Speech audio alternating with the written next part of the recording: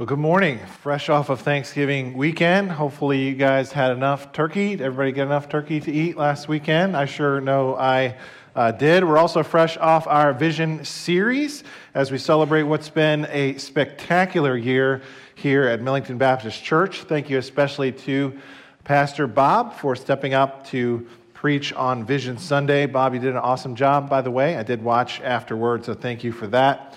On behalf of our family, I want to extend thanks for all of your care, prayer, thoughtfulness, handshakes, hugs. You all have been just wonderful. Sometimes your pastor needs a little pastoring too. So we appreciate you helping us in this season of grief. Thank you. Now, with that said, we come to the last month of the year in our final series for Advent, which means I think we're less than 4 weeks away from Christmas. Now, I don't know if you realize what that entails, but that entails a lot of things. We're going to be having some Christmas parties, Christmas cookies, apparently, and of course, nonstop Christmas music. I'm sure you've already started to hear the music. I thought it would be appropriate as we begin this series to have a little musical time together, and I thought it would be kind of fun to sing one of the traditional songs of the season. Are you ready? Let's do this. Let's kind of sing together. Here we go. Everybody together now. I know you know the tune. Nice and loud, loud and proud. Here we go. Ready? All out the holly. Come on, I can't hear you. Before Spirit falls again. You sound great. Keep it going.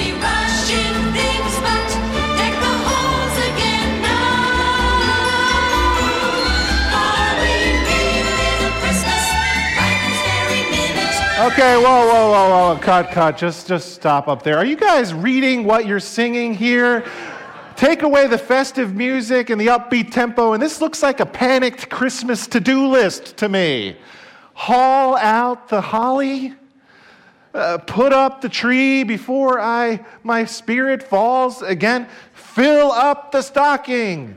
I may be rushing things, but deck the halls again now. For we need a little Christmas right this very minute. Brothers and sisters, I think these lyrics capture for me what is the stress and the strain of this time of year. A couple of lines later, the song says, I've grown a little colder, grown a little sadder, grown a little older. Boy, I can just hear the festive cheer there, can't you? Truthfully, I think this song really is insightful. If we're honest, a lot of us have felt that way this time of year. All the tasks, all the commitments, all of the in-laws. The way that we can do Christmas is exhausting. We're often caught up with hauling out the holly and filling up the stocking so much that we miss the true essence of what Christmas is all about. Sometimes we focus instead on the stuff we give and get rather than the true essence of this season. But this year, and in this series specifically, we want to do everything we can not to miss Christ this Christmas, not to lose sight of what Christmas is all about. On that very first Christmas 2,000 years ago, did you know almost everybody missed it? Think about that. God Almighty, the Alpha and the Omega, came to earth, stepped down from infinity into humanity, and many, many people missed it. They missed the wonder and awe of God with us and God among us and God beside us. Of all the people alive at that time, only a handful of people really got it. Everybody else missed it. So this year, we want to help each other slow down and breathe deeply and not rush by Christmas. What if instead of being bystanders, mere spectators of the Christmas story, we could enter into it and experience it together? Imagine how powerful that could be. Today we want to start a 4-part series called The Advent Conspiracy that helps us do that. We're joining with thousands of other churches across the country to take back Christmas from what it has become and return it to what it was meant to be. Now, when you hear that title, you might be thinking, what kind of crazy sermon series title is that? Advent Conspiracy? It sounds kind of frightening. I mean, what is this? Like Tim Burton's The Nightmare Before Christmas? Or what are we doing here? Well, let me explain the name of the series. And those two words are pretty simple. The word Advent just means coming or arrival in the Latin. And it looks back both to the first coming of Christ, but it also looks forward to him coming again. And so Advent historically refers to this 4-week time period where we set aside time for prayer and for reflection and to prepare our hearts for the coming of Christ. It's a season that's meant to help us slow down and focus intentionally on Jesus' birth. And so these next 4 weeks are kind of a spiritual journey of sorts. Now you might ask, why that word conspiracy? When I think of conspiracy, I think of things like, who killed JFK and UFOs landing and strange things like veggie burgers. There is some kind of new plant-based sausage at Dunkin' Donuts. What is going on with that? That seems like a conspiracy to me. The word conspiracy, though, is more nuanced than that. It's a word not just for those preppers out there today. It's a word that means to subvert an established system to act in harmony toward a common end. I think this definition is especially fitting for this series. The Christmas story itself is a subversion that opposed the empire and the systems of its day. Christ followers come from a long line of conspirators. Jesus came to turn this world upside down with a revolution of grace and love. And so this year we want to conspire together to approach Christmas a little bit differently. We want to act together toward a common end. Now, what is that end? To not miss Christmas. To not miss Christmas. Amidst all the chaos, to actually experience the wonder of God with us and God beside us and God as one of us. And so I have an invitation for you as one of your pastors this morning and this month. Let's make a deal. Let's not let the stress and busyness call the shots this season. Let's instead slow down, breathe a little deeply, and let's not rush by the nativity. And let's worship fully the Savior who is born. Over the next 4 weeks leading up to Christmas, we'll talk about 4 strategies.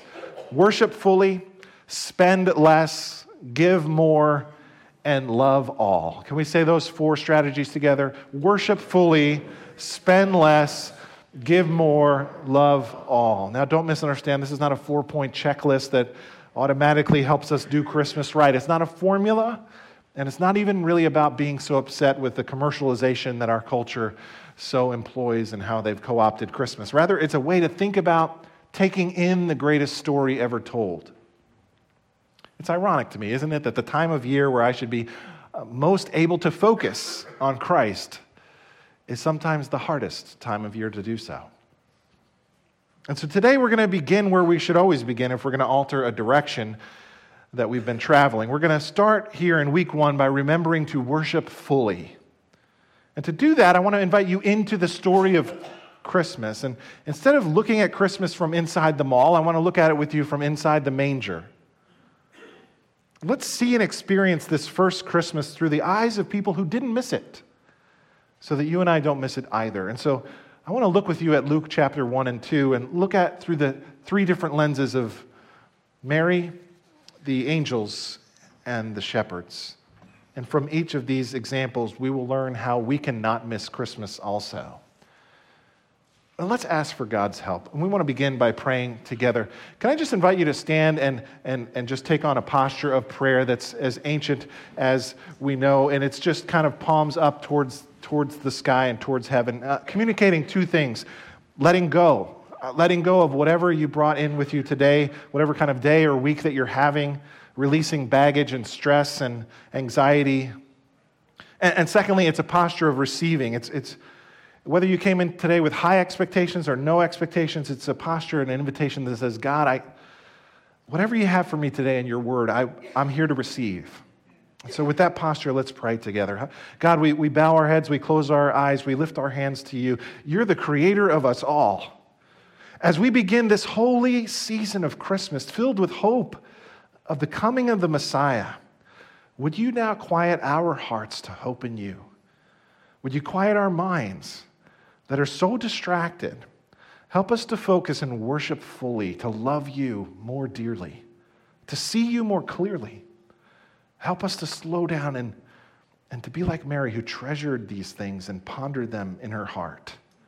In Jesus' name, Amen. You may be seated. The story of Christmas begins with the perspective of Mary.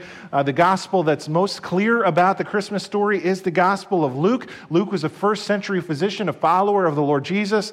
And he begins this gospel kind of this way, saying, hey, I've heard all these stories. I've met all these people. I've talked to John. I've talked to Peter. I've traveled around with that guy Paul for a long time.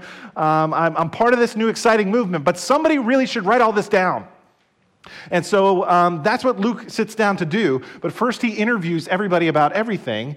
And all the eyewitnesses, he meets with them and he puts down for us, what is the most chronological, orderly account of the life of Christ that we have in terms of the Gospels. And then one day, church history tells us that he traveled up to Ephesus where Mary was residing in her latter years. And he interviewed Mary and said, tell me what it was like at the very beginning. Can you imagine that conversation with Luke and Mary? She says, well, around the year 4 or 5 BC, I was a teenage girl. Scholars say she was probably between 13 and 16 years old. And here's what happened, Luke. God sent the angel Gabriel to Nazareth, a town in Galilee, to a virgin pledged to be married to a man named Joseph, a descendant of David. The virgin's name was Mary. The angel went to her and said, greetings, you who are highly favored, the Lord is with you. That's so unbelievable. She is visited by an angel. No big deal, right? And he explains to her what's going to happen. He says, you have found favor with God. You will conceive and give birth to a son, and you are to call him what? Jesus. Now the angel goes on to say that this child will one day be a great king over every nation, and his kingdom will never end, literally never end. It's unreal. Now understand this. Mary is not only young, she is not married yet, and she's poor, really poor. She has next to no social status. She's from a city that nobody cares about. When she asks the angel how this is all going to happen, he explains the baby will be conceived through the Holy Spirit. Okay, time out. For those of us who are familiar with this story, this part is easy to miss. Just stop and imagine if this was you getting that news. I just want you to imagine you are a teenage girl. And in your house, you're there minding your own business, scrolling through your Instagram before dinner time, and then all of a sudden this glowing heavenly being shows up in your room, and his first words are, don't be afraid. Oh, okay, thanks for the advice. Glowing supernatural being in my room. Mary knows to be pregnant out of wedlock would be more than shameful in her village. It would be a death sentence. It would bring shame to her family and most certainly to her future husband. I can only imagine the worry and anxiety she felt in this moment. But her response is absolutely beautiful. She doesn't let her fear sway her from accepting what God has. She responds by worshiping fully. Just look at her song of praise. Mary said, my soul glorifies the Lord, and my spirit rejoices in God, my Savior, for he has been mindful of the humble state of his servant.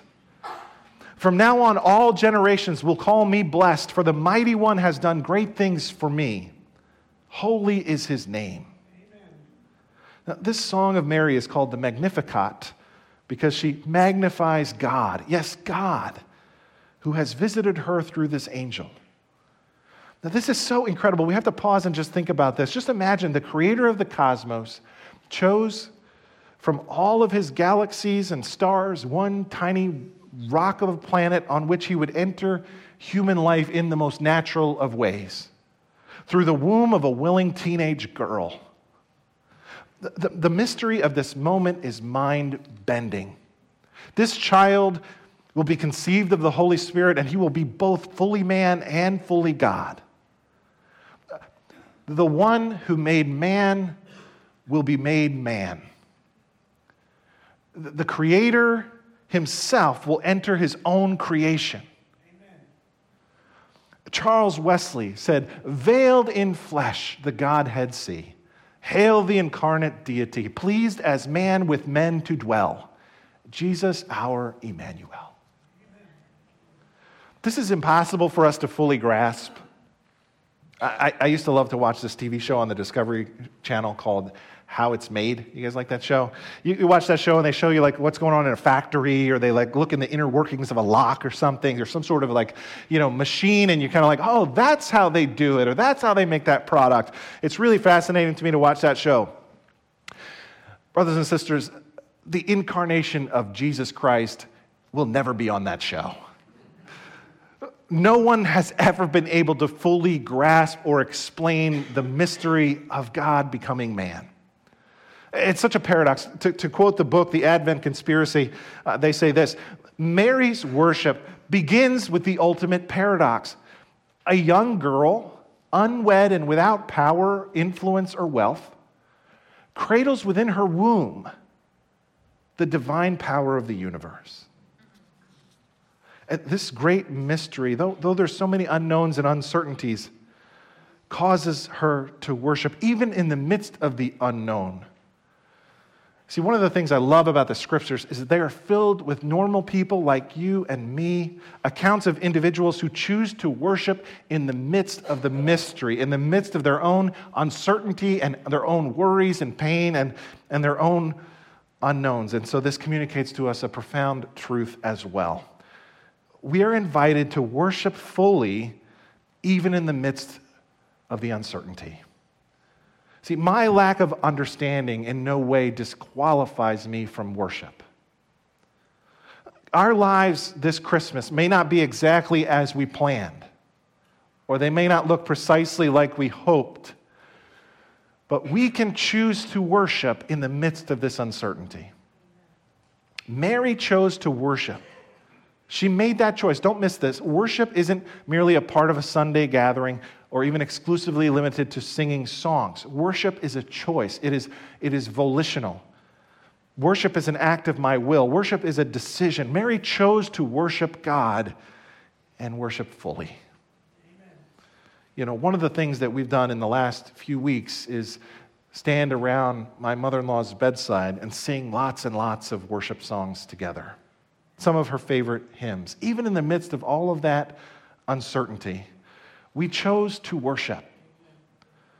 Someone would say, how about this song? Yeah, okay, let's do that song. And we encouraged each other, but we also encouraged her in the Lord. We just chose in that moment to turn our eyes upon Jesus and look full in his wonderful face. And the things of earth would grow strangely dim in the light of his glory and grace. So how about you? Can that be your story today? Perhaps this year you're facing some uncertainties of your own and you're having trouble worshiping God. But can we find ways to give praise to the God who loved us enough to send his son? That's the conspiracy. Will we conspire together to not allow our circumstances to distract us from worship, to look full in his wonderful face together through every season? We don't need a little Christmas. We need to choose worship in the midst of uncertainty. Amen. Movement 2, as we pause and enter into this story of Christmas, we also find two groups of individuals. We have shepherds and angels, and it's a little strange that they're together. It's actually amazing. The story goes on to say Mary and Joseph went traveling to Bethlehem for this census, and that was happening at that time. And then this is what Luke chapter 2 records. While they were there, the time came for the baby to be born, and she gave birth to her firstborn, a son. She wrapped him in cloths and placed him in a manger because there was no guest room available for them. And there were, what? Shepherds living out in the fields nearby, keeping watch over their flocks at night. Now, in those days, shepherds were kind of like outcasts, especially outcasts from the religious system.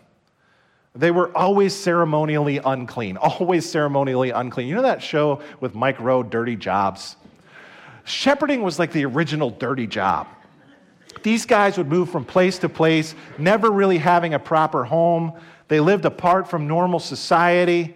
They were always on duty, protecting their sheep from predators. They faced danger at every turn, and they weren't well compensated for it. There weren't Facebook groups for shepherds to connect with one another. There weren't huge community of groups of shepherds swapping shepherding best practices on the interwebs. Being a shepherd was not an easy job.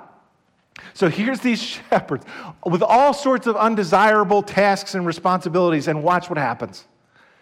An angel of the Lord appeared to them, and the glory of the Lord shone around them, and they were terrified. But the angel said to them, "Do not be afraid.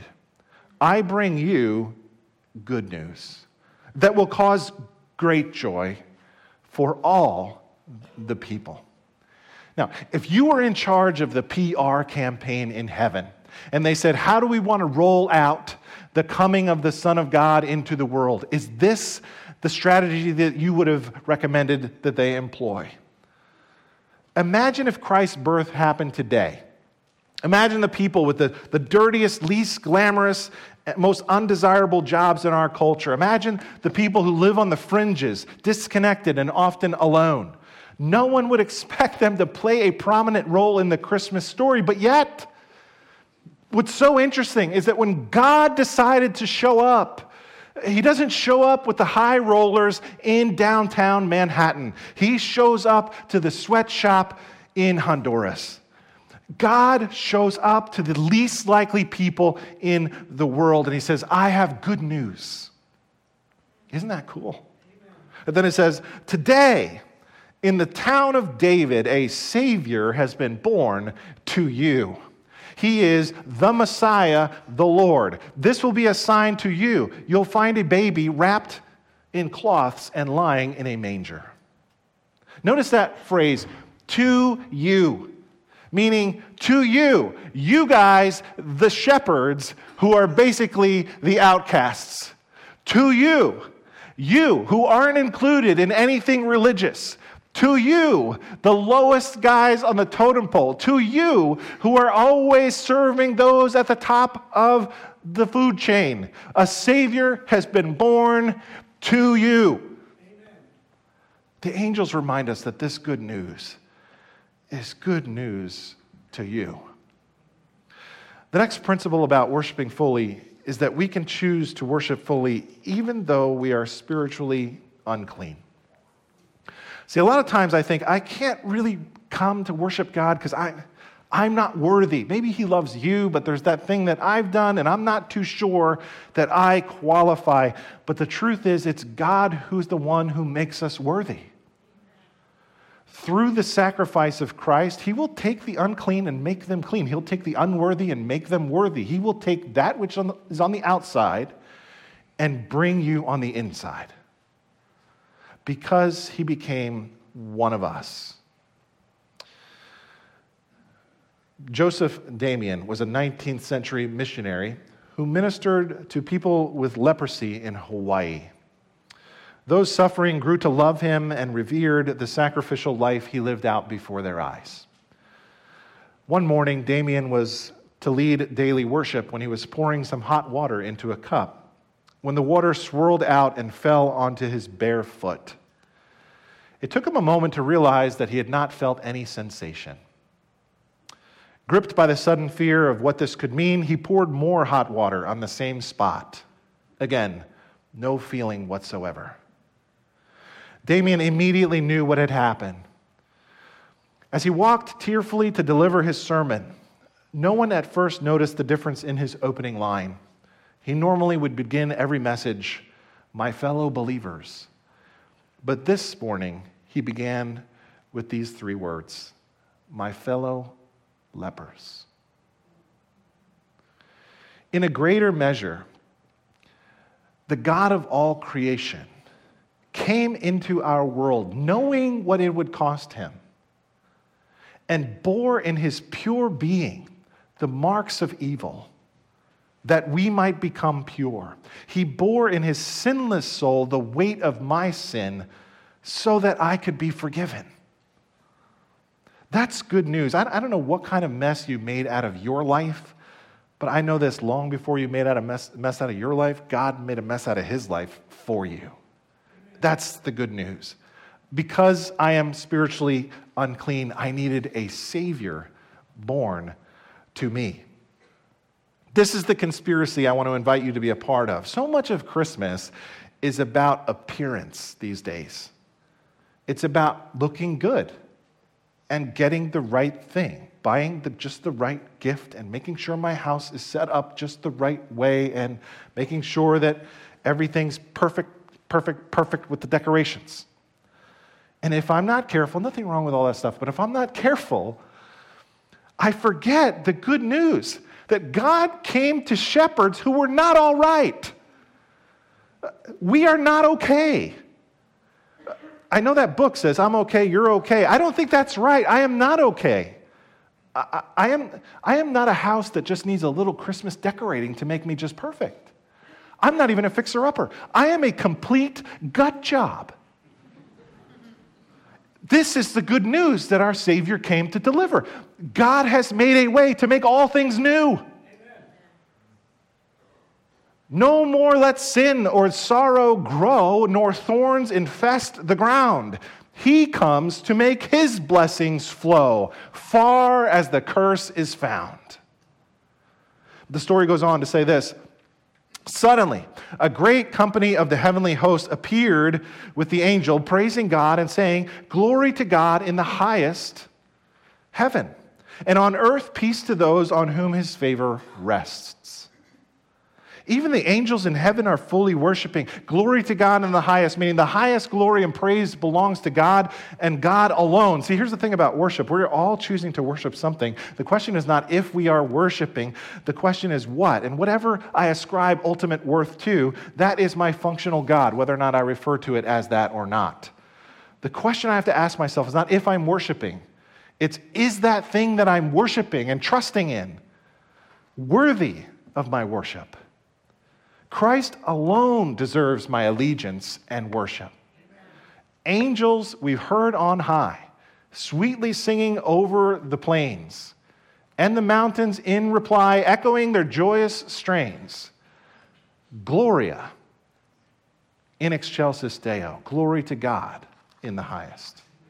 Now, can you imagine this scene? There are amazing things happening here, but what I don't want you to miss is the shepherd's response to all of this.